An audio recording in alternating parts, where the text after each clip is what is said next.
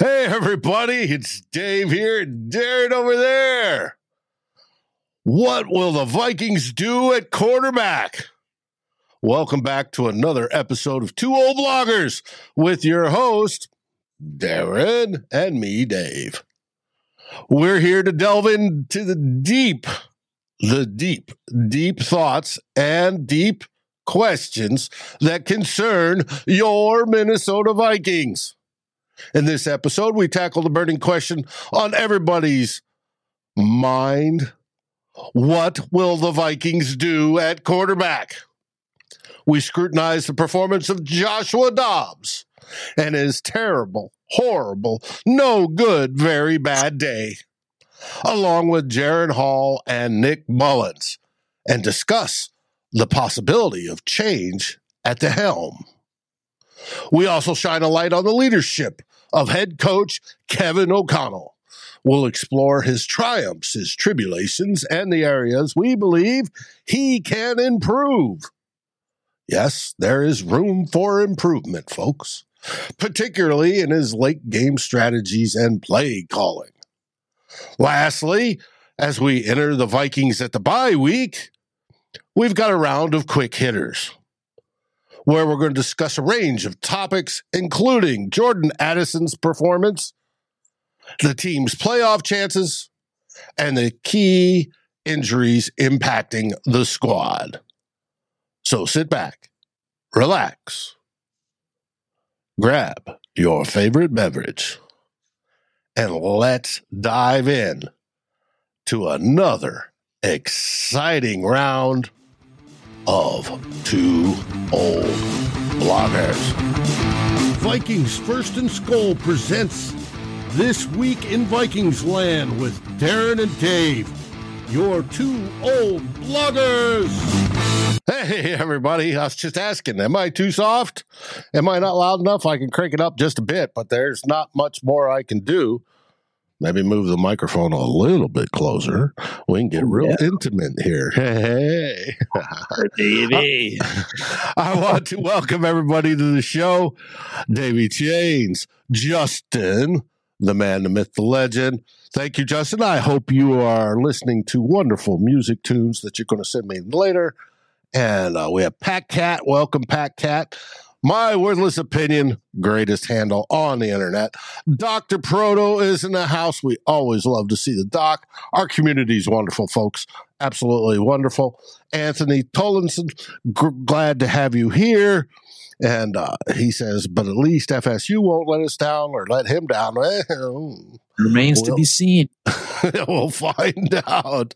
And everybody's saying hi to each other, which is fantastic. And there's my buddy, my pal, fellow offensive lineman, big round belly, Yogi is in the house. Raymond. And who else am I missing? Anybody else? Let's see as I scroll down on the remarks. Sorry, folks. Running a little bit behind today, but that happens. Jaren, how are things in the Great White North? Hey there, Mafia. They're okay, Dave. I'm doing a little bit of Christmas shopping today at various markets going on around the city. Jonathan from Brazil is in the house as well. Welcome, everybody. Thanks for tuning in. And yeah, everything's going fine. It's I don't know about you, Dave, but like bye weeks, I get everybody's opinion on this. Bye weeks, when the Vikings lose heading into the bye week, I'm like a dog who wants to gnaw on an injured leg or something. Like I'm just like, I agree with you. Can we play next so we can get rid of that bad taste in my mouth? And we got to wait like 13 days for them to play. It just kills me. And there was definitely a bad taste after that. Hi, Bob.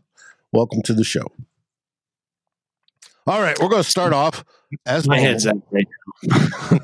As normal with Team 1. Yeah. I was just thinking I should change that up someday and start with Theme 3 just to mess everybody's heads with their heads. Yeah. Theme 1. What will they do next? At quarterback. Yeah, we're going to delve into the question that everybody every Vikings fan, every Vikings beat writer has been talking about this week. A subject that cannot be avoided, Dave.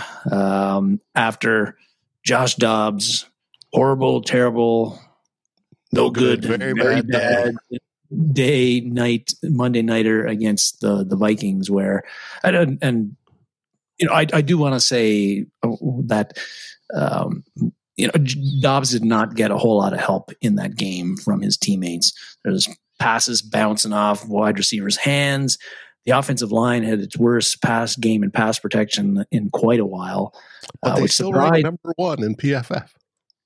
Well, I don't know. And okay. Pass protection. But it was a bad game, yes. That wasn't what I saw. And I've heard, people like Jeremy Siles and Alex Boone were talking about that Darisaw and O'Neill had their worst game of the year in that game. Either one of those guys having a bad game is a bad thing. Yes. But when both have it at the same time.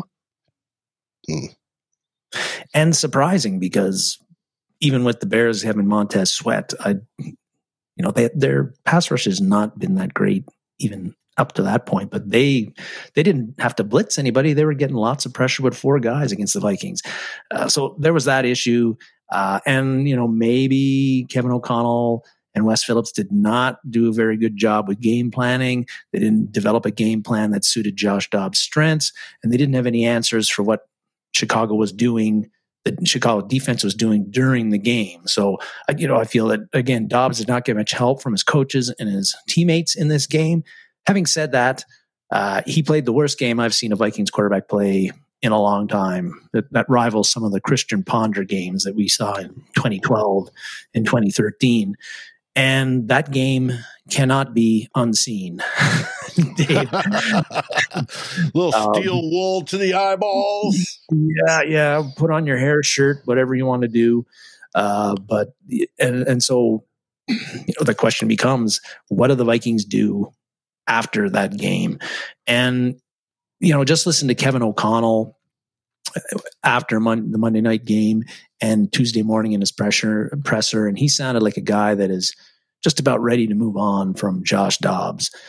And I can understand that. Although Will Raggets, who's of course a beat writer with Sports Illustrated, I thought he made a pretty interesting point that's worth thinking about on Twitter X on Tuesday, where he kind of said, I don't think the Vikings should overreact to this one bad game by Dobbs. They need to take the bye week, work on coaching up Dobbs and getting him comfortable on timing and rhythm stuff and the short, easy passes, and work on ways to counteract what Chicago did to the Vikings Monday night, because other teams are going to try to copy that because it was so successful. And, that is something that I think you need to think about, because if you look at Dobbs' 4 games, certainly the first 2, he's a big reason why the Vikings won those games against Atlanta and New Orleans. There's no doubt about it. The Denver game, they lost, but really the offense moved the ball well. They outgained the Broncos by over about 100 yards in total offense. And people are going to say, yeah, but he had the 2 turnovers. Well, yes, he did. There was one was a fumble, but the interception that was on Ty Chandler. We talked about that last week. Whiffed on the pass block. Dobbs is back, doesn't see the pass rusher coming. It hit his arm as he's about to throw. It creates a moon ball that gets intercepted. I don't put that turnover on Josh Dobbs. So really, I think in 3 of the 4 games, he's played pretty well and done enough for the Vikings to win. But again, that 4th game cannot be unseen. You can't have 4 turnovers. Again, some question about the Addison interception. Was that Addison's fault or was that Dobbs' fault? I think that was more Addison. Excuse me. But still, again, Kevin O'Connell's comments. Kevin O'Connell is a guy who I've never heard him in the 2 years that he's been our head coach. He's usually avoids, talking about getting into if a player has a bad game, whether he's going to lose his starting job. He does not, hang players out to dry. And so for him to say after Monday night and say, I'm not committing to Dobbs as a starter going forward, and then admitting that, I considered switching to Mullens in the second half because things weren't going bad. And then for him to say later, we're going to start the guy that maximizes Justin Jefferson. Well, again, those comments were very telling to me from a guy like, again, Kevin O'Connell, who usually doesn't get into like who's going to start, who's not going to start, those kind of conversations. So the question becomes, he looks like a guy that's about to move on from Josh Dobbs. And the question becomes, well, okay, who is that going to be? I've seen some people online talk about how the Vikings need to go to Jaren Hall. He looks solid in his time. And, the Vikings got to see what they have in Hall going into the draft. I can understand that. I can understand that line of thinking. I'm not seeing that happening in this case, because if the Vikings were 3-9 or they were 4-8 out of the playoff picture, then I think it makes sense to try Jaren Hall and see what you've got. But if you're a 6-6, you've got a wild card spot right now. You're currently 6th seed in the NFC. Are you really going to turn the keys to your season over to a 5th round draft pick who you had no intentions of playing at the start of the season and who's only played 5 offensive series? And what has he done in those 5 offensive series? Let's go over it. First one against Green Bay, strip sack. Packers recover in deep in our territory. Not Hall's fault, because Darisaw whiffed on a pass block badly on that one, but that's what happened. Second drive against the Packers, he made a nice pass to Hawkinson, got us a key offensive first down, killed the clock. The next 3 plays were 3 and out. Third drive, victory formation. Doesn't have to do anything. Fourth offensive drive against Atlanta, 3 and out. Fifth offensive drive, he led us to a field goal, nice drive, then gets out with a concussion, hasn't been seen since. So I don't know what you can really glean from that, Dave, in 5 offensive drives. Not very much. And I would just be, I just don't see Kevin O'Connell and the offensive staff going with Hall again with the Vikings in the position that they're at. So that leaves, I think the play really is, if you're looking at somebody who can maximize Justin Jefferson's ability and when he gets back, I think that Nick Mullens is probably going to be the play here. He's much more of a traditional drop back passer like Kirk Cousins. Yes, you lose the dual threat mobility issue, stuff that you had with Dobbs and you have to a certain degree with Jaren Hall. And that is not insignificant, as we've seen with some of the plays Hall has made with his feet in the 4 games. But, maybe he's a little bit better decision maker than Dobbs or Hall. Yeah, not going to turn the ball over as much. Might be able to get the ball to Justin Jefferson more often than Hall or Dobbs would. And again, he was your backup during the season. If he doesn't have a back injury, he is starting the game against Atlanta, not Jaren Hall. So what has changed in that time? If you're going to replace Dobbs, unless O'Connell and Phillips have seen some humongous growth from Jaren Hall in the past 4 weeks, and keep in mind, he didn't really practice very much the previous couple of weeks because he was in concussion protocol. So then, again, what has changed? If Mullens is your backup and you're moving on from Dobbs, then it feels like Mullens is going to be the guy that's going to take over and play against the against, and I'm drawing a blank here, but he's going to play the next game. And Dave, I think you're on mute there, but he's going to be the guy that they're going to bring in. I think that is something that is not going to excite Vikings fans, and they're not going to be very happy with it. But I think that is, if Kevin O'Connell is going to change the quarterback, I think that Nick Mullens is the guy you're going to see going in there, not Jaren Hall. And if they do go with Jaren Hall and he goes 11 for 32, throws 150 yards, a couple of picks, and we lose badly, everybody's going to be like, how come you didn't put in Mullens? Terrible job. KOC's horseshit, all that sort of stuff. So, I think Mullens is the guy. He's thrown for over 5,000 yards in his career. He's got 16, 17 starts in the NFL. He hasn't played much since 2020, but he's got much more experience and a bigger track record than Jaren Hall has. And yes, Mullens does turn the ball over quite a bit. His touchdown to interception ratio was not very good, but he did a lot of that on a 49ers team that wasn't very good back in 2018, I believe, too. So something to keep in mind. But yeah, turnovers have been a worry no matter who has been quarterback this year for the Vikings, though, whether it's Cousins, Hall, Josh Dobbs, and Mullens if he plays. You heard Jaren through his spiel on all three of those quarterbacks. Now I wish to weigh in. Yes, and I want to hear this and all everybody else. Well, I know where Justin stands. I asked the questions. I earlier in the week I sent Jaren a bunch of questions. All right, obviously the big topic of this week was who is going to be starting quarterback. We don't know. I haven't a clue. O'Connell, like Jaren said, had mentioned that he was going to pull him. He didn't make that at all. Didn't know what in the world was going to happen. Could be Jonathan and Dobbs was going to hack the channel. And that very well may be it. And he hasn't even heard my response yet. I may select him to play. We'll find out. But I asked, what are the advantages and disadvantages of playing each one of them? Mm-hmm.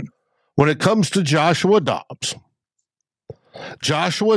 obviously has a lower floor when it comes to turnovers. He leads the league in turnovers. That's not a good thing. But we know that his highs, when it's hitting, when everything's working and he's hitting the players, his highs are spectacular. He's the only quarterback that scored over 30 points this year. His ability to move with his legs is fantastic, to scramble out of trouble and go. But after last week, we also heard Kevin O'Connell talk about rhythm, that you need rhythm in this offense. It's one of the two words. I'm forgetting the other one. But rhythm was a big deal, that the offense is built on rhythm, and he doesn't have it. There's no reason for him. He hasn't been here forever to build up rhythm and timing to where, this is a 5-step drop and it takes, you're thinking in your head like you're dancing. It's a 1, 2, 3, 4, 5. Let it go, let the ball go. And knowing that the timing that your wide receiver is going to be at spot A to catch the ball.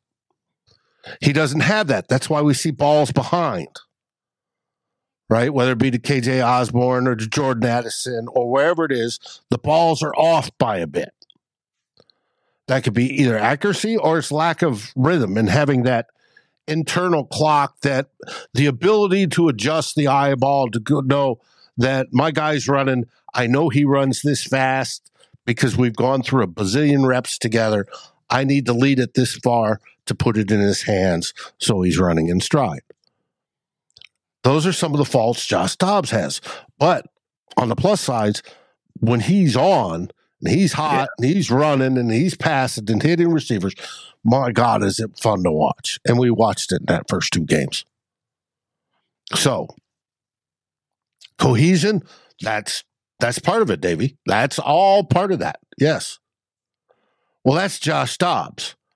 Do you then with him take it and go, well, hey, the game wasn't as bad as we thought, right? Yes, he had 4 interceptions. 2 of them were obviously not his fault. And I'm saying the game wasn't as bad because of him as we thought. The game was horrible. Still pisses me off. I still have that bad taste, in your mouth that you want to get that only gets cleaned out with another win. So, and then Johnson with Dobbs, at least we could remember how it feels to have a more mobile quarterback. Yes. But it looked like last week Kevin O'Connell was trying to force him into the Kirk Cousins light mode and have him drop back and sit in the pocket. Was O'Connell not adjusting his game plan and trying to fit square peg, round circle type shit, round hole, and trying to make him a drop back passer like Kirk Cousins is? And that's just not Josh's game. I don't know, but there's highs and there's lows. And if this gets figured out, the highs are great. So we can go. And if you're looking at highs and low of play, he's probably got the biggest variation of the three quarterbacks we're talking about. Bring in the second quarterback to talk about. That is Mr. Jaren Hall, our 5th round rookie. Jaren Hall, we don't expect much. I mean, we drafted him in the 5th round. We hope he develops. We expected him not to play at all this year and just to develop into a backup quarterback. That was the most you can hope for generally from a 5th rounder. Well, he came in that one game, and first drive was bleh. Second drive was good. Nice long one down the field, getting ready to score. Boom, concussed. We don't know. The highs and the lows of Jaren Hall, we literally don't know because we haven't seen enough. Other than preseason, which doesn't tell you a whole lot. Oh, yeah, other than preseason when he's playing with the 3s and the 2. Yeah.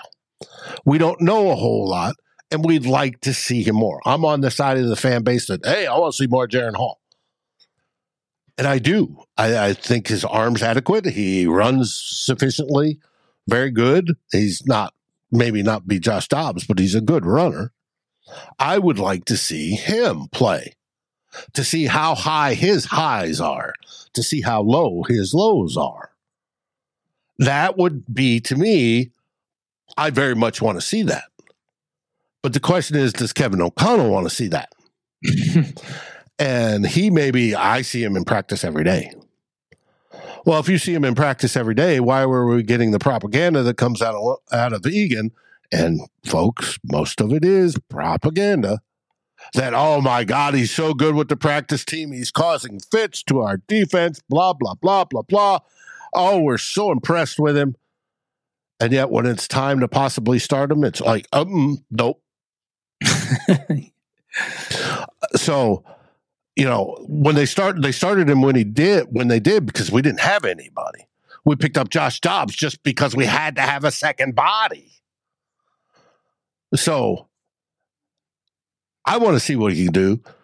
Justin obviously wants to see what he can do.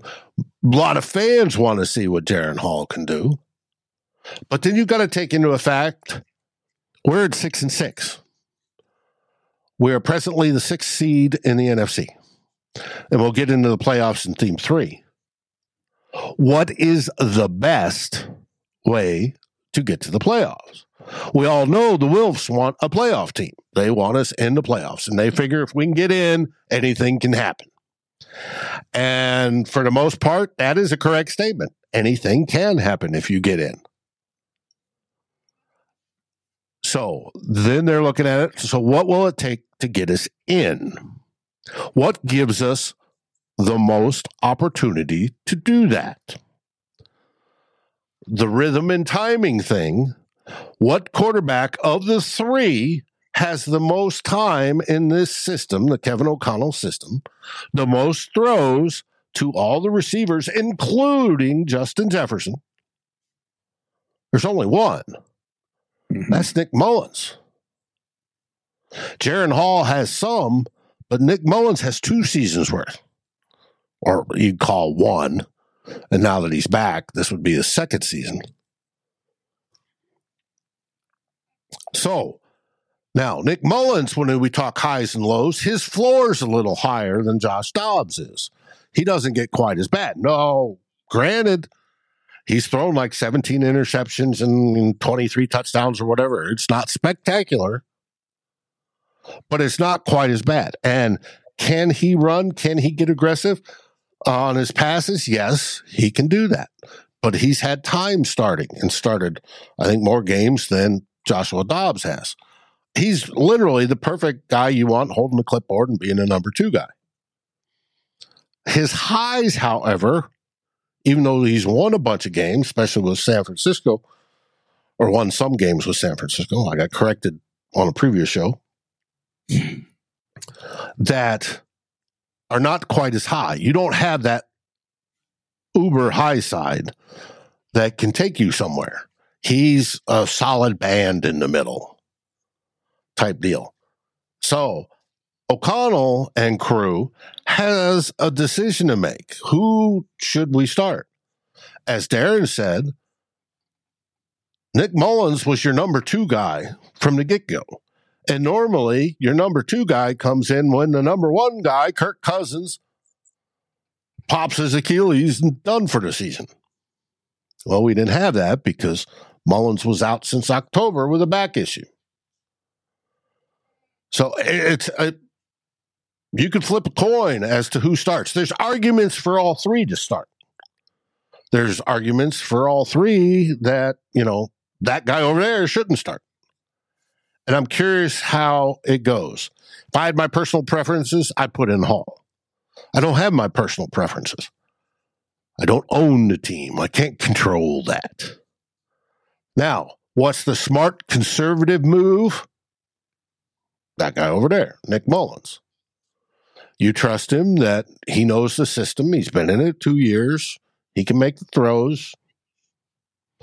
You trust him to carry on and hope it works. We'll find out. But we don't know what Kevin O'Connell can do. He may have calmed down this week. His wife may have told him he was, too off the rocker. Stick with Dobbs.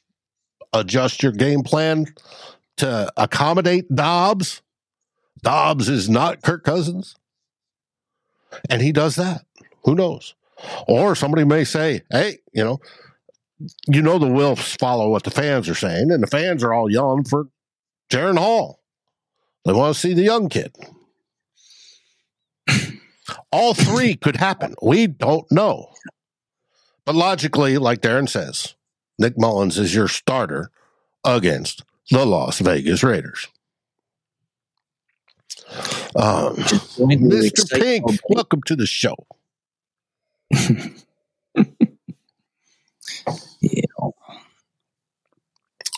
So that's the end of theme 1. Now we can go on to theme 2 since everything seems to be working as normal.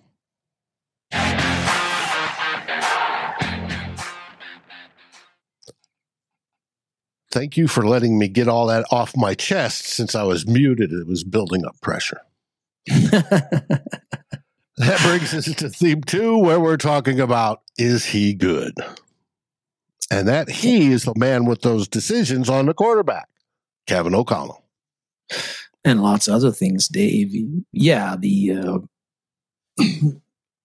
wanted to get into this because Kevin O'Connell has been our head coach for almost 2 seasons now. And so when that happens, you start to accumulate baggage as a head coach. Happens to all of them. And some of that baggage is not positive.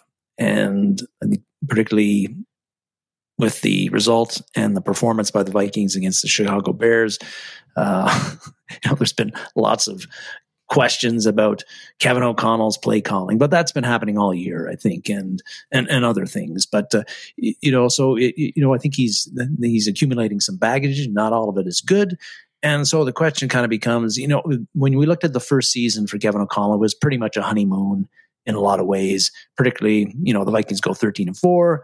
They waltz through the division. They get into the playoffs for the first time since 2019.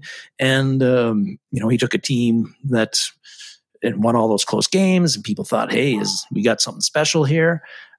This 2023 has not been that way. You've got, and the questions have arose about his play calling, how aggressive, and particularly how aggressive he is in the red zone late in the games when it matters the most. So the question is Kevin O'Connell a good coach? Or is he a bad coach who's just gotten lucky particularly in his first year, and that luck is starting to run out now? Yeah, that's right. He did not throw those 4 picks. I think that Kevin O'Connell is a good coach. There's a few reasons why I think that. People are going to disagree on there, and that is great and fine. One thing, and this is I think a soft coaching skill that we're talking about, is I think that he's established a pretty strong team culture with the Vikings since he's got there. I feel that like players, like going back to maybe Mike Zimmer for a little bit, it didn't feel to me like when the last couple of years with Zim, like players were having much fun, that they enjoyed going to work. And I don't want to bag on Mike Zimmer that much because I think Mike enjoyed going to work. No, that might have been part of the problem too. But I don't want to bag on him too much because I think that he did a lot of very good things for the Vikings. He was the right coach at the right time for us when he took over in 2014, and so but the last couple of years things definitely went south, and again, I think players played scared. They didn't enjoy going to work, and Kevin O'Connell has changed all of that. I think he's made the Minnesota a place that players want to be, that they want to stay there. People like Patrick Peterson never wanted to leave, but the team really decided to move on. I think from Peterson, not vice versa.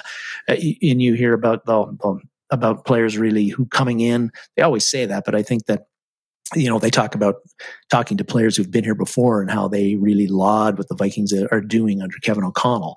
And I think that when players, and I think Kevin O'Connell has shown that he's just not, he wants good football players, but that is not all of it to him. He cares about them being good on the field, but he also cares about them personally and off the field. And I think that is important for your team culture. And I think that makes players want to play hard and want to play hard for you. And that is an important thing in the NFL. So I think that he's done a really good job there. I think, too, he's developed in 2 years, I think, a very disciplined team.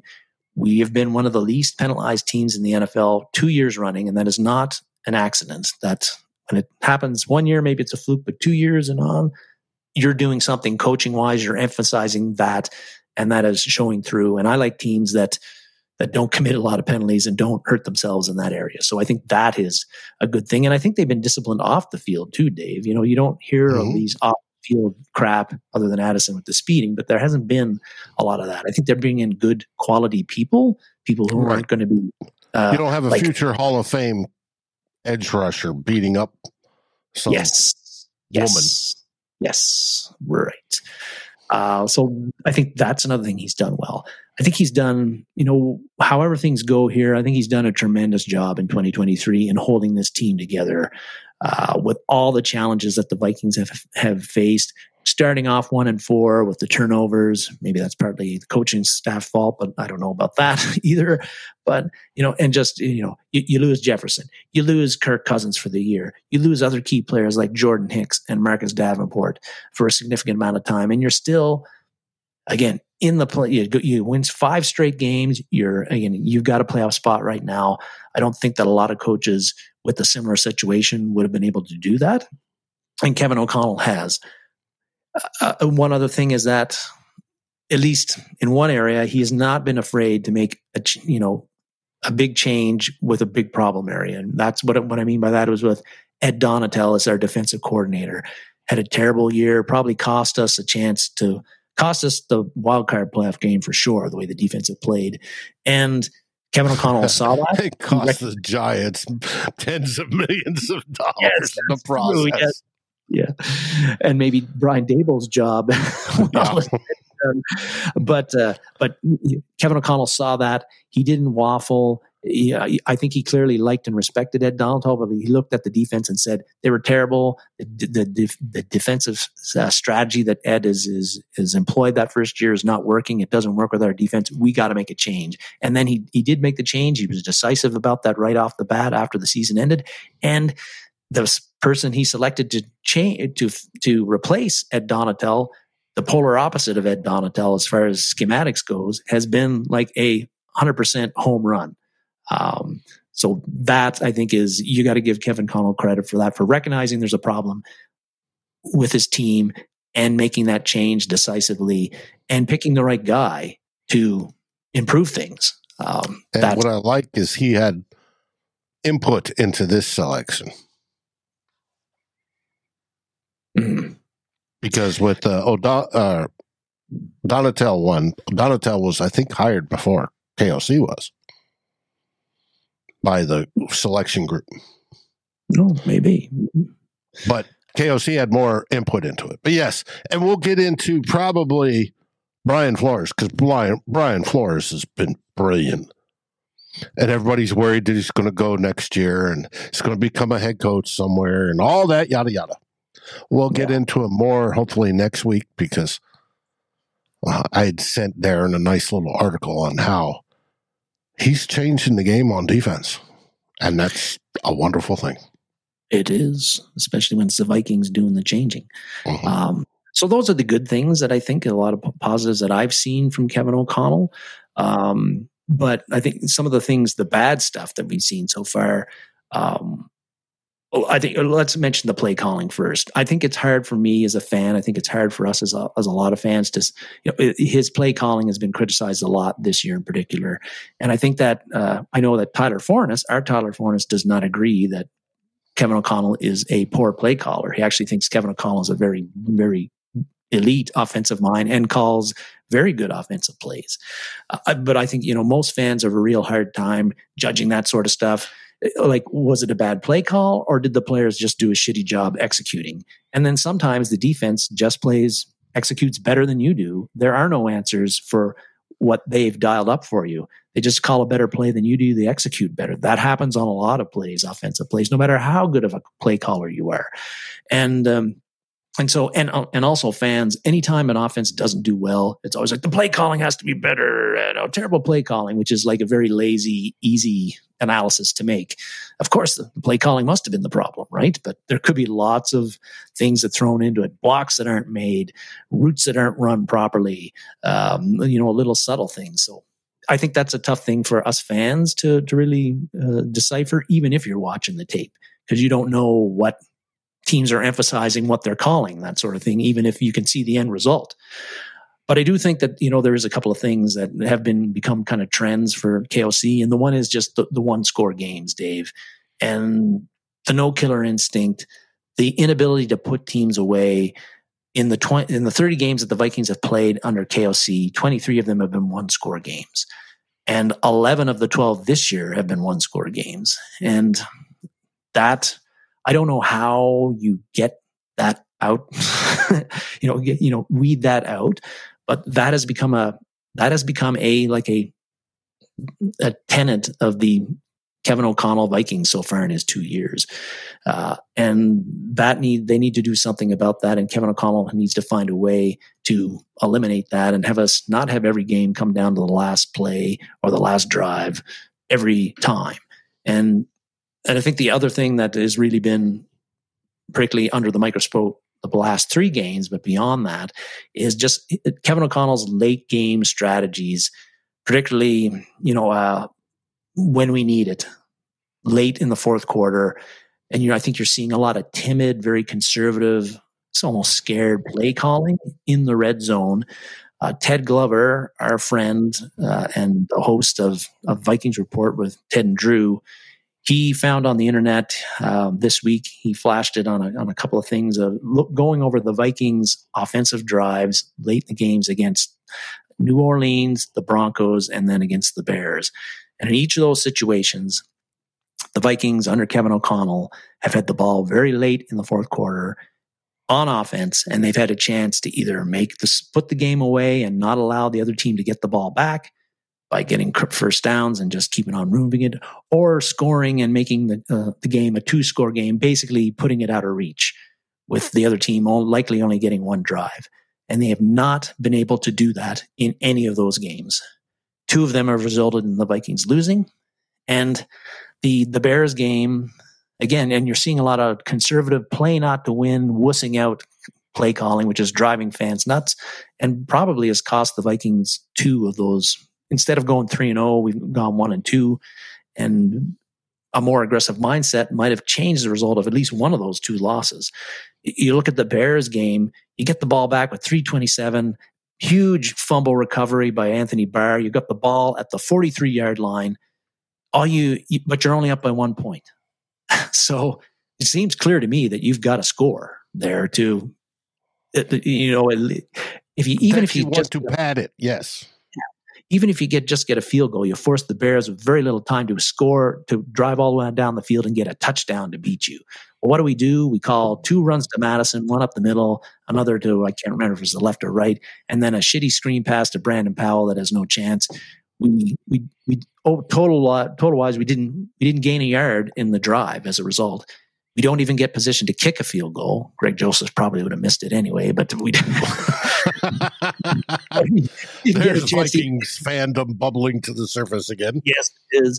We don't even get a chance to kick the field goal and pad that lead, and we give it back to the Bears, and well, you know what happened next.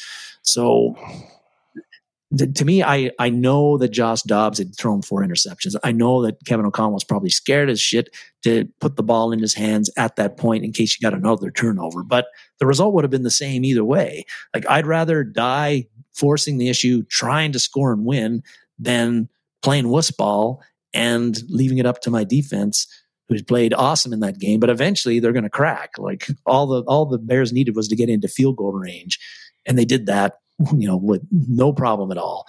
And you saw what happened, and the results ended up happening. And again, I think KOC has got to learn how to take the bull by the horns in those situations and play a little bit more aggressive and have more confidence in his team, even when maybe he shouldn't. And I think that that's going to result in a much more confident and successful team. But I still think, despite that, I think we've got a good coach.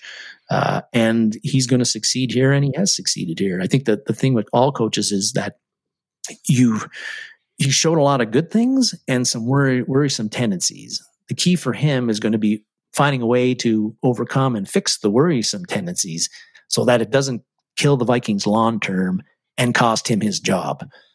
But I think that Kevin O'Connell is going to figure that out. And I don't know. I don't know how you feel about that, Dave, but I think I know.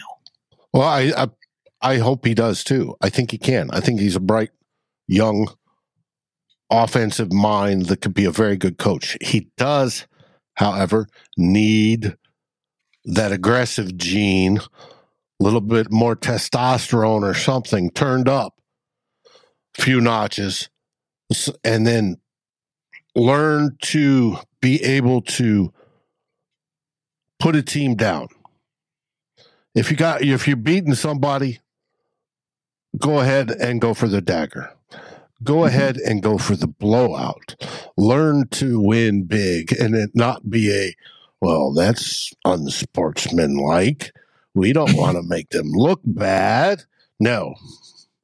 Learn that, hey, my guys are running my offense the best they possibly can, and we're tweaking it every single play so they can run it better and better and better, and you just happen to lose 70-20, right? I want those games. But that mentality is something that has to be learned. It has to be learned by him, and it has to be learned by the team that they can do that, and that it's almost expected. Hey, I wouldn't mind, the O-line room or the running back room or the QB room or wide receivers and the defense and everybody else putting up your wagers. Tomahawk steak for this. You blow them out by 3 touchdowns, the defense buys the offense a tomahawk steak. Mm-hmm. All right. Do some motivational things like that. Or, hey, you blow them out by 3 touchdowns, the coaching staff buys the whole team tomahawk steaks, whether it be at Manny's or over at the hotel in that restaurant, whatever it is, right? And motivate them to do such things. Can he become that sort of coach? I think so. I think he's going through some growing pains because, like we said, he's only a year and a half into it, basically. And he's got to learn. He never had the play calling experience nor the head coaching experience prior to this. And a lot of people slam him for that. They slam the Vikings front office for selecting somebody that doesn't have that experience. But how can he overcome that? And I think through certain types of motivation and training, you train yourself out. That it's okay to win by 30 points. It's okay to put somebody down late in the third quarter and take their will away to play football. That's what I would like to see. Yes, can't have a show without some steak talk. Can you tell I'm sort of hungry, Justin?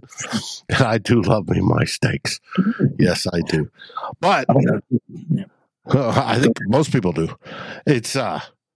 But I have plans. I'm not having steak tonight. I've got in the fridge will be tomorrow night. After this show, I'm going more Christmas shopping like a bunch of you on bye week. So we'll find out. Michael thinks next year a mobile quarterback will be starting. The Wilfs will want to make the fans happy too. The Wilfs very much care about the fans because it's the fans that are buying the tickets and the merchandise and everything else. And it's fun having a mobile quarterback. It is. It's exciting. As long as things that the fans have the most fun with is getting dubs. Getting dubs and hopefully eventually that wonderful, stupid trophy named after that team from Wisconsin, their head coach. Anyways, that should be his goal. Yeah. Be so good that they change the trophy name to you. How's that? All right, that brings us to theme 3.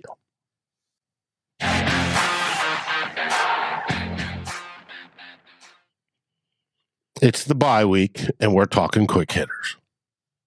We are. I want to thank people for all the comments they're making and coming back to visit us after we had some technical issues. Sorry, I'm not acknowledging the comments. I feel like I'm playing catch up, so I was just trying to get through the content myself. Dave's pretty good about pointing and acknowledging. I'm not so much. So, but I do see the comments and I appreciate them. But yeah, quick hitters this week. So with this weekend of Vikingless football, Dave, we ain't taking a break. I thought it was time. You had a few questions during the week that you wanted to get off your chest, and I had a few too that I wanted to address. And so we're going to get at it. Our bye-week quick hitters. First one, it was your question, Dave. Pretty good one. Has Jordan Addison hit the rookie wall? It's a good question. It's that time in the season. He's played a full college season's worth, and his production has dropped here in the last couple games. It has. Yeah, normally he'd be like, okay, I'm getting ready for the bowl game, or not. If he, or I'm going to sit out the bowl game because I don't want to get hurt, and I'm getting drafted in the first or second round. But yeah, has Jordan Addison hit the rookie wall? I don't think so, Dave. I think he's hit the quarterback wall. What's happened there is that because with the last 2 games with Kirk Cousins as quarterback, he had his 2 best games of the year against the 49ers and that team from Wisconsin. And in the 49ers game, he was targeted the most, a season high 10 times. And against that team from Wisconsin, he was targeted 8 times, which tied a season high previous. When Kirk Cousins goes down with Achilles and he's done for the year, the Vikings are putting him there. First they start with the 3rd string guy, and then they turn to the 3rd string guy gets hurt, and they got to turn to the 4th, the guy that wasn't even on their team. So, those guys, no matter who it is, Mullens, Dobbs, Jaren Hall, they are not as good a quarterback as Kirk Cousins. The Vikings offense is passing wise is not going to operate at the same level as it did under Kirk Cousins. There's not going to be as many throws. There's not going to be as many good throws to the wide receivers there. So I felt the production of the wide receivers was going to go down no matter who played.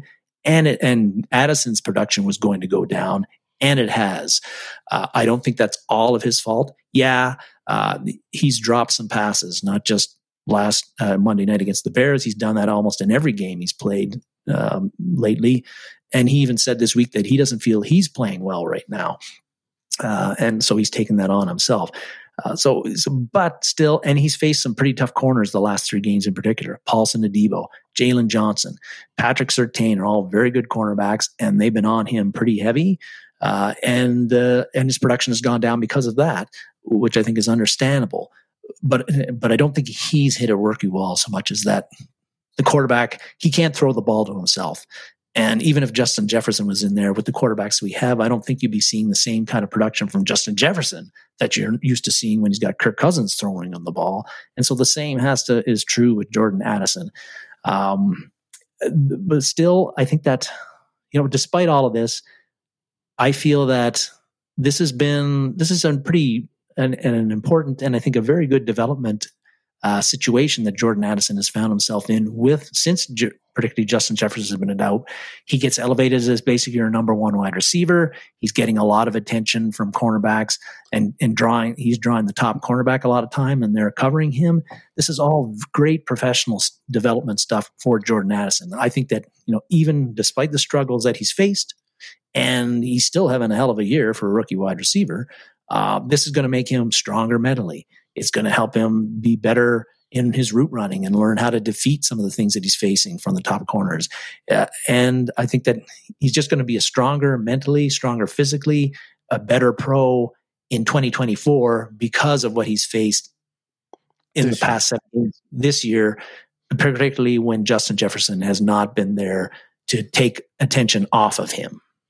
That I agree. And that and the carousel quarterbacks, the rhythm and timing thing, because Kirk Cousins is all about rhythm and timing.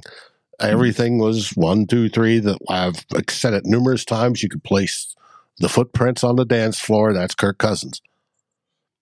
When all that changed, first Hall, then Dobbs, and it's just a little bit off, he's going to learn from that and become a better wide receiver and how to adjust to things like that to make it happen. So I agree. It's that time. Why I asked the question, it's that time of the season that rookies hit their rookie wall for a lot of them. And with his decline in play over the last 2 games, I thought it was a good question to ask. Not that I believe he has, just that it was a good question to ask. And it is a good question to ask. And we try to answer it.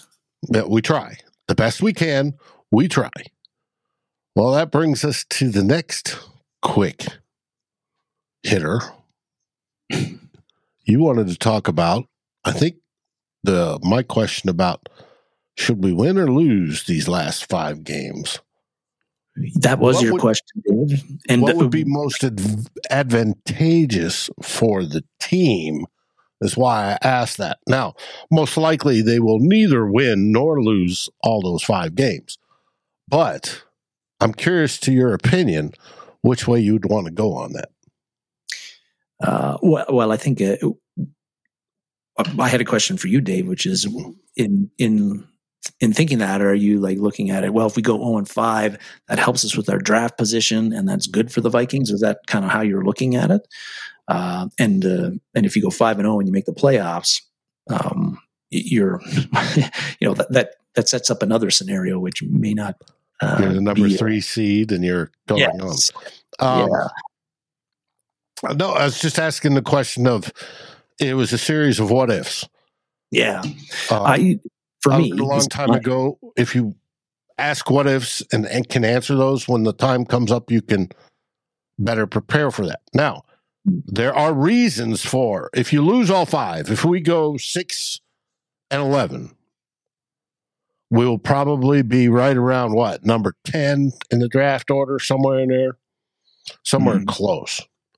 And then, of course, quarterback of the future is within reach. Whether you wanted to go up a few spots to grab whoever you think the sure thing is. And I think of the old 80s music movie with the radio and the sure thing, and as he's trying to get out to California and have that sure thing. Or, you're there to get the 2, 3, 4, whatever quarterback you want at that position. So that's the loss. Now, the win is simple. If we go 11-6 on the season, we will have won the NFC North. I'll caveat that. Assuming Detroit loses to Dallas. Yeah.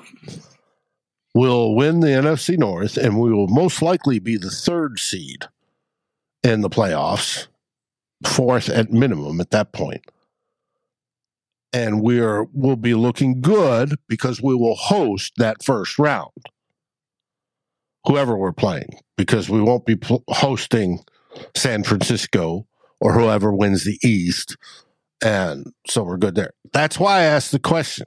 Now, most likely we'll split it. I know there's 5 games. Dave, you can't go 2-5 and 2-5 in these last games. You technically could if one was a tie, but anyways. That's why I asked the question, what is best for the long term of the team? If you suck and we draft top 10 and get that quarterback of the future, that's obviously good for the Vikings. Yeah.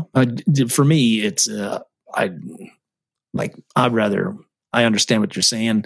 I understand what people are thinking about the, mini tank or whatever go. But for me, it's winning all 5 or 4 out of the 5 or even 3 out of the 2 and making the playoffs. For me as a fan, if I feel the Vikings have a good enough team, have the talent to win more than they lose and make the playoffs, then that's what I want them to do. And because you get in the playoffs, you've always got a shot. I understand what people are thinking, and that if you get a wild card position, then you're probably playing Dallas or San Francisco or somebody like that in the first round, and you're possibly a one and done team. But again, anything can happen in the playoffs. We already beat San Francisco this year at home, mind you, and without Deebo Samuel, but we beat them and we outplayed them by a fair large margin with Kirk Cousins as quarterback. But, I'm getting too much into those details. But for me, it's winning and making the playoffs. And that's always my, Vikings winning makes me happy, David. It makes most Viking fans happy.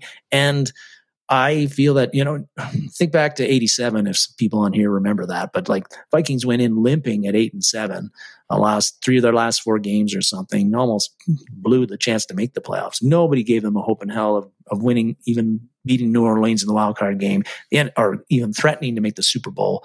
They did that. And so you make the playoffs, you always got a shot. And I feel this year was particularly with our defense the way it is, we actually do have a shot if we get in there compared to some of the other years. So that is go get them. Pointed that out. What Flores can help us in the playoffs. But going 0-5, 1-4, like I said, we already got 6 wins. You've already went over what that likely gets you as far as a draft position. You're not. So if you lose a whole bunch of games coming down here, don't make the playoffs, you're not in a position to get Caleb Evans or Drake May anyway, unless you want to give up a boatload of picks to draft them. And what I've seen from Williams, I haven't seen May play, but I'm not really convinced that either of them are that generational can't miss guy that you want to be doing that this year for. So I don't like that scenario at all. And the other thing is that I feel that as long as if you got very good scouts, if you got a very good GM, if you're very good at talent evaluation, a lot of people have questions about Kwesi Adofo-Mensah in that area right now. But if you've got those things, you can get good players and not be picking in the top 10 or top 5 anyway. Look at the Ravens. Look at the Chiefs. Look at the 49ers. They're not picking high consistently at all most of the past 5-10 years, and they still find good players. They still find Brock Purdy's. They still find Lamar Jackson's. They still find other guys too that like Isaiah Pacheco in the 7th round that end up being really good players for them and keep them rolling even when they're not picking in the top 10, top 5. So I think that's why I want to see the Vikings win. I think that, no matter where you draft, you can find good players and you just need to identify them and get them. And sure, it should in theory help you if you're picking some years top 5 or you got the number 1 pick, but how did that work out for the Detroit Lions all those years? It's only recently, the past Bears, for that matter. Only recently in the past 2 or 3 years that they've kind of turned that around and actually picked good players in those positions. But before that, they didn't have good scouts. They didn't have good evaluation, and they made horrible picks, even though they were picking in the top 10, top 5 of the draft in every round, every year. Mm-hmm. Well, you got a point there. Now, but the pure numbers of everything, the higher you're picking, the higher the quality of the player. Generally, over the history, it's that ski slope thing. You've got a better chance of doing that. It doesn't mean you can't hit on somebody further down the road, like a 5th-round quarterback from BYU, when there's been 0 5th-round quarterbacks to do anything in the history of the league, starter-wise. You never know. You can do it because at one point there were 0 6-rounders and 7th-rounders, and they stepped up, and it's all about the player acquisition and do you get it correct. Kwesi's talked about how sometimes the draft it's not a sure thing. It's more of a crapshoot, and you're not knowing exactly what you're getting. They try to refine that process so they can get it closer to knowing what you're getting, but you never know, right? You never know what's going to happen, whether the guy's maxed out in college at his level or if he still has room for development and to explode and be better in the pros than he ever was in college. You hope you identify the latter guys that are, hey, he was real good in college, but he only had 3 sacks his entire time. Boom. Yeah. He's now working on getting 20 sacks this season. Yeah. We know who that is. Wonder. Yeah. So yeah, that's all I got. Forrest Gump would say. That's all I got to say about that. Now, the graphic I have is the current seeding as it stands today, the current playoff race for the NFC. And we are in the 6th seed presently. We've already won the bye with Seattle losing on Thursday night. A couple other things we need to do to win the bye, though. What's that? That would have been my final thought, Dave. But what that is for Kansas City to beat that team from Wisconsin tomorrow, and for the Browns to go on the road and beat the Rams, who are resurgent, if that's the right word, but they haven't really played anybody any good lately either. Mm-hmm. Corey talks about draft picks for a QB is a crapshoot. He'd rather have a vet. There's an argument for that, Corey. The advantage of a draft pick, however, is the low cost and that you can build up the team around him if you hit on that individual. That's the advantage. GOA 007, Quasi's second draft was only good because KOC picked Addison. I would give it a little bit more than that, but we'll find out. And Flores definitely picked the defensive players. That's all part of how it works. And you got a great avatar, by the way. Yeah. There's still a lot to be written on both of Quasi's draft classes. 2022, with a little bit more data, is not looking very good. Although it's some guys are, Ed Ingram's improvement is helping that out a little bit, and hopefully Caleb Evans, either Booth or Seen, can somehow work their way out of the up the depth chart and contribute for a change. But this year's draft class, small one with 6 guys, but of course Addison's been a hit. I think Mekhi Blackman has played very well when he's played. And then the rest of it going to take some time, but we didn't expect Jay Ward, Jake Roy, or Jaren Hall to really be guys that would have a large role other than maybe special teams on this team this year anyway. And that's what we've seen. Uh-huh. And if you want to take a late round guy that's turned out good, proven in the past, Josh Metellus. Absolutely. Josh Metellus is a hinge pin player on our defense. And he was what, a 6th rounder? 6th rounder in 2020. 6th rounder. Figured to be nothing more than a punt return and special teams guy. And now he's literally becoming a star and critical point of this defense. So they can develop. He's our defensive MVP for me. Okay. Now, there was one more topic on these quick hitters you wanted to talk about with Doogie and his scoops when it came to who's playing this weekend or next weekend against the Las Vegas Raiders. Well, he was his scoop was that it's going to be Mullens. That was his take on things, which we discussed earlier. They also got into the whole thing about how Kirk Cousins wasn't at the game Monday night against the Bears. A medical issue, apparently, which is why he wasn't there. But he hasn't been on a sideline presence at any of the games, really. When he got hurt, I thought was kind of like, oh, well, I was kind of hoping that once his surgery was done and he was up to it, that he would be on the sidelines like Justin Jefferson has been, encouraging the team and being maybe another set of eyes for whoever was quarterbacking. Well, he hasn't been like that. He hasn't been like the attention whore Aaron Rodgers. It's impossible saying, "Hey, look at me, I'm here. I'm with the team. I'm doing my thing." But I'm throwing some passes and warm-ups. Yeah, that's right. Yeah, but I think that what Kirk Cousins, who's only had media availability once since he had the surgery, he hasn't really talked about that issue. I do think that he's going to quarterback meetings, he's helping with game plans, that sort of stuff. That's been mentioned, but he hasn't been on the sidelines, a presence. And I think I understand, and I think it's a good thing why Kirk has done that. I think his feeling on that is that if he's on the sidelines, the cameras are going to be on him all the time.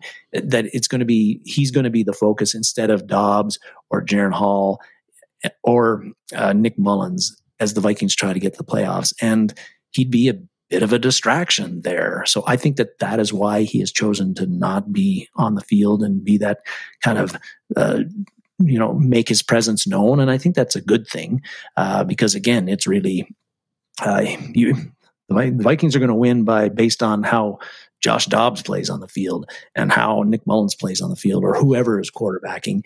And that is and so that is, I think that's been a good thing and a good decision by Kirk in this case.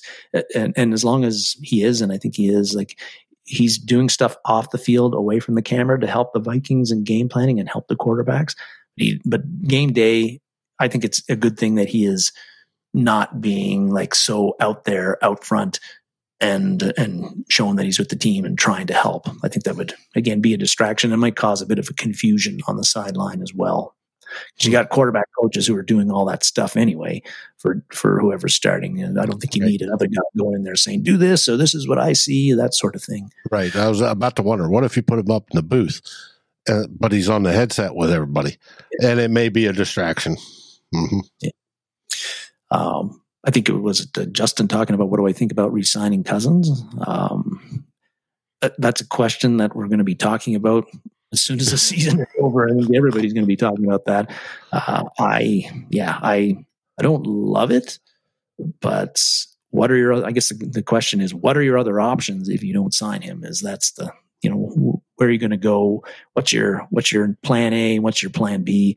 And I don't think that I think part of that's going to be determined in the next 5 games by how the quarterbacks that we do have now, how they perform. That's going to guide what Kwesi Adofo-Mensah and Kevin O'Connell, their plan in 2024 offseason as to, do you sign Cousins? Do you draft a quarterback early in the 2024 draft? Do you sign a bridge quarterback and bring some of the guys back that we already have? Those are your options. And I have no idea how the Vikings are going to go in that. And I'm sure us and Justin will talk about it almost ad nauseum as we go into next season. It'll be topic du jour straight off the get-go. It's not like we can say, we have Super Bowl winning multiple time Tom Brady coming back to start next year, and we have no worries at quarterback other than who are we going to add as an extra body to see if he can develop as a backup. We don't have that. We have a very big question at quarterback, and that will be something to hear. Now, when it comes to quarterbacks, and we think Mullens will be starting, how short of a leash? How quickly now will KOC hook somebody and yank him out of the game if he perceives they're playing poorly? That's always a tough one, Dave, right? For the head coach in particular, because if you do that, well, what's going to happen after the game? That's you're going to have to answer 50 questions based on who's the quarterback now. Why did you take out so-and-so? Why did you put in so-and-so? And if it doesn't work, then you're going to get hammered for that. Why didn't you stick with so-and-so? Because, who you replaced, but didn't help. So you open up that Pandora's box, Dave, And a lot of times it doesn't end well for head coaches. It's like the old John Madden thing where if you got 3 quarterbacks, you don't have any quarterback. Well, so that's kind of, and that's why I think and O'Connell obviously had that in mind. I think when he decided not to put Mullens in the fourth quarter or the third quarter for Dobbs, because there's a whole bunch of dominoes that fall once you do that, and you cannot undo that once you've done it, and it can have a lot of ramifications for Dobbs's confidence, and he's going to have to answer to it. And if it doesn't work out, you're going to have to answer for it, and you're going to have to answer for it either way. It's just, and as a coach, I think he's seen a lot of times where, and seen in the past where if you're not patient with a player, you often, and you have a quick hook with them when they don't play well, that can backfire for you, for the player, and for you and for your team. Mm-hmm. With that, any last words before we go off and enjoy the rest of our bye weekend? Just, I think last words is that this is a mini topic in itself. I don't want to drone on about it, but since the Bears game, I've been seeing lots of stuff about like, the Vikings suck, Dobbs sucks, O'Connell sucks, fire everybody, tear it all down. This is terrible. And I just think some perspective is in order here in this game. I think for this team, in that if you'd told after 1-4 start, we lose all those games with the turnovers and the close games, and then you lose Justin Jefferson, and then 3 games later you lose Kirk Cousins for the year, and over those 7 games for the Vikings to go 5-2, if you told Vikings fans in those 7 games without Justin Jefferson and partly without Kirk Cousins, they're going to go 5-2, they're going to be 6-6 at the bye, they're going to have the 6th seed in the NFC and be in a playoff spot, I think every Vikings fan would have taken that and said, I can't believe we'd be that in that position, but yes, let's do it. And then we lose to the Bears and the Broncos, and now the sky is falling again. And I don't think, it's not great, but I don't think the sky is falling. The playoffs are still in front of us. A lot of it's going to depend on how whoever is playing quarterback, how they play, and if they don't screw it up completely.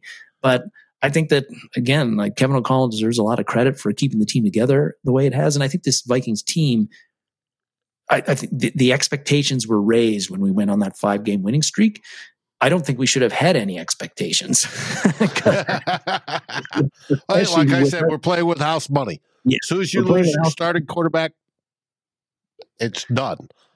Anything after that's house money. We're in the playoff hunt. Let's try to enjoy it. I know it's hard to enjoy a 12-10 game that you lose when your quarterback throws 4 interceptions. Nobody enjoyed that, but we're in the hunt. Sky been falling. We're in the hunt. I think this team has been punching above its weight in the last 7 games and is playing above expectations. Again, when you don't have one of the top 10 quarterbacks in the NFL anymore, and you don't have the top wide receiver in the NFL during that 7-game stretch. So that is my final word on things. Mm-hmm. Oh, I'm seeing posts from Vikings First and Skull, which means that happens to be Tyler taking over the account. Hey, Tyler, good to see you. We're at the very end. Tyler, you're going to have to watch it on rewind. Both streams, because it screwed up, and I apologize for that. It was a glitch software. I have no idea what did it. Hopefully it was stable the rest of the way. I want to thank everybody who joined us. Good comment back there. What's that, Freddie? I just want the Packers to beat KC. Yep. There's Jonathan. Good one from Jonathan. I will not read over the air, but yes. And so we'll see. But I want to thank everybody that joined us. See some new people on there. Z31. It's a good day. Glad you could join us. We all love our Vikings. It's the bye week, so we don't have to stress out too much, and we can enjoy it and root for other stuff happening this week, like the Kansas City Chiefs putting a beat down on that team from Wisconsin. And as Tyler said, he's been writing scouting reports today. As you know, he's heavy into that. If you want to check that out, go over to VikingsWire.com. part of USA Today's network, and you can find some of the best writing there is on the whole subject and the Minnesota Vikings. And that will be it. Next show will be Monday, the Real Forno Show with Tyler. Two of the hardest working men in show business right there, folks. Dave Stefano and Tyler Fornes. Always on the Vikings beat. We try. And, hey, we love this team just as much as you do. So we want them to succeed. And that's a big deal. But like I said, enjoy the rest of your weekend. That's my plans, and I'm sure it's Darren's as well. Go have fun. Go enjoy it. Eat good food. Enjoy good friends, family, great beverage. Do some Christmas shopping, and have a great day. And what do we say, brother? We say, Skol Vikings, baby. Skol Vikings. Like, subscribe, and ring the bell. And rate us on your favorite podcast aggregator. Darren and Dave, thank you for watching this episode of Two Old Bloggers. We look forward to seeing you on every show on the new Vikings First and Skol. You can find our podcast as part of the Fans First Sports Network. Sports takes for the fan, from the fan. Skol, everybody! This has been a Vikings First and Skol production, part of the Fans First Sports Network.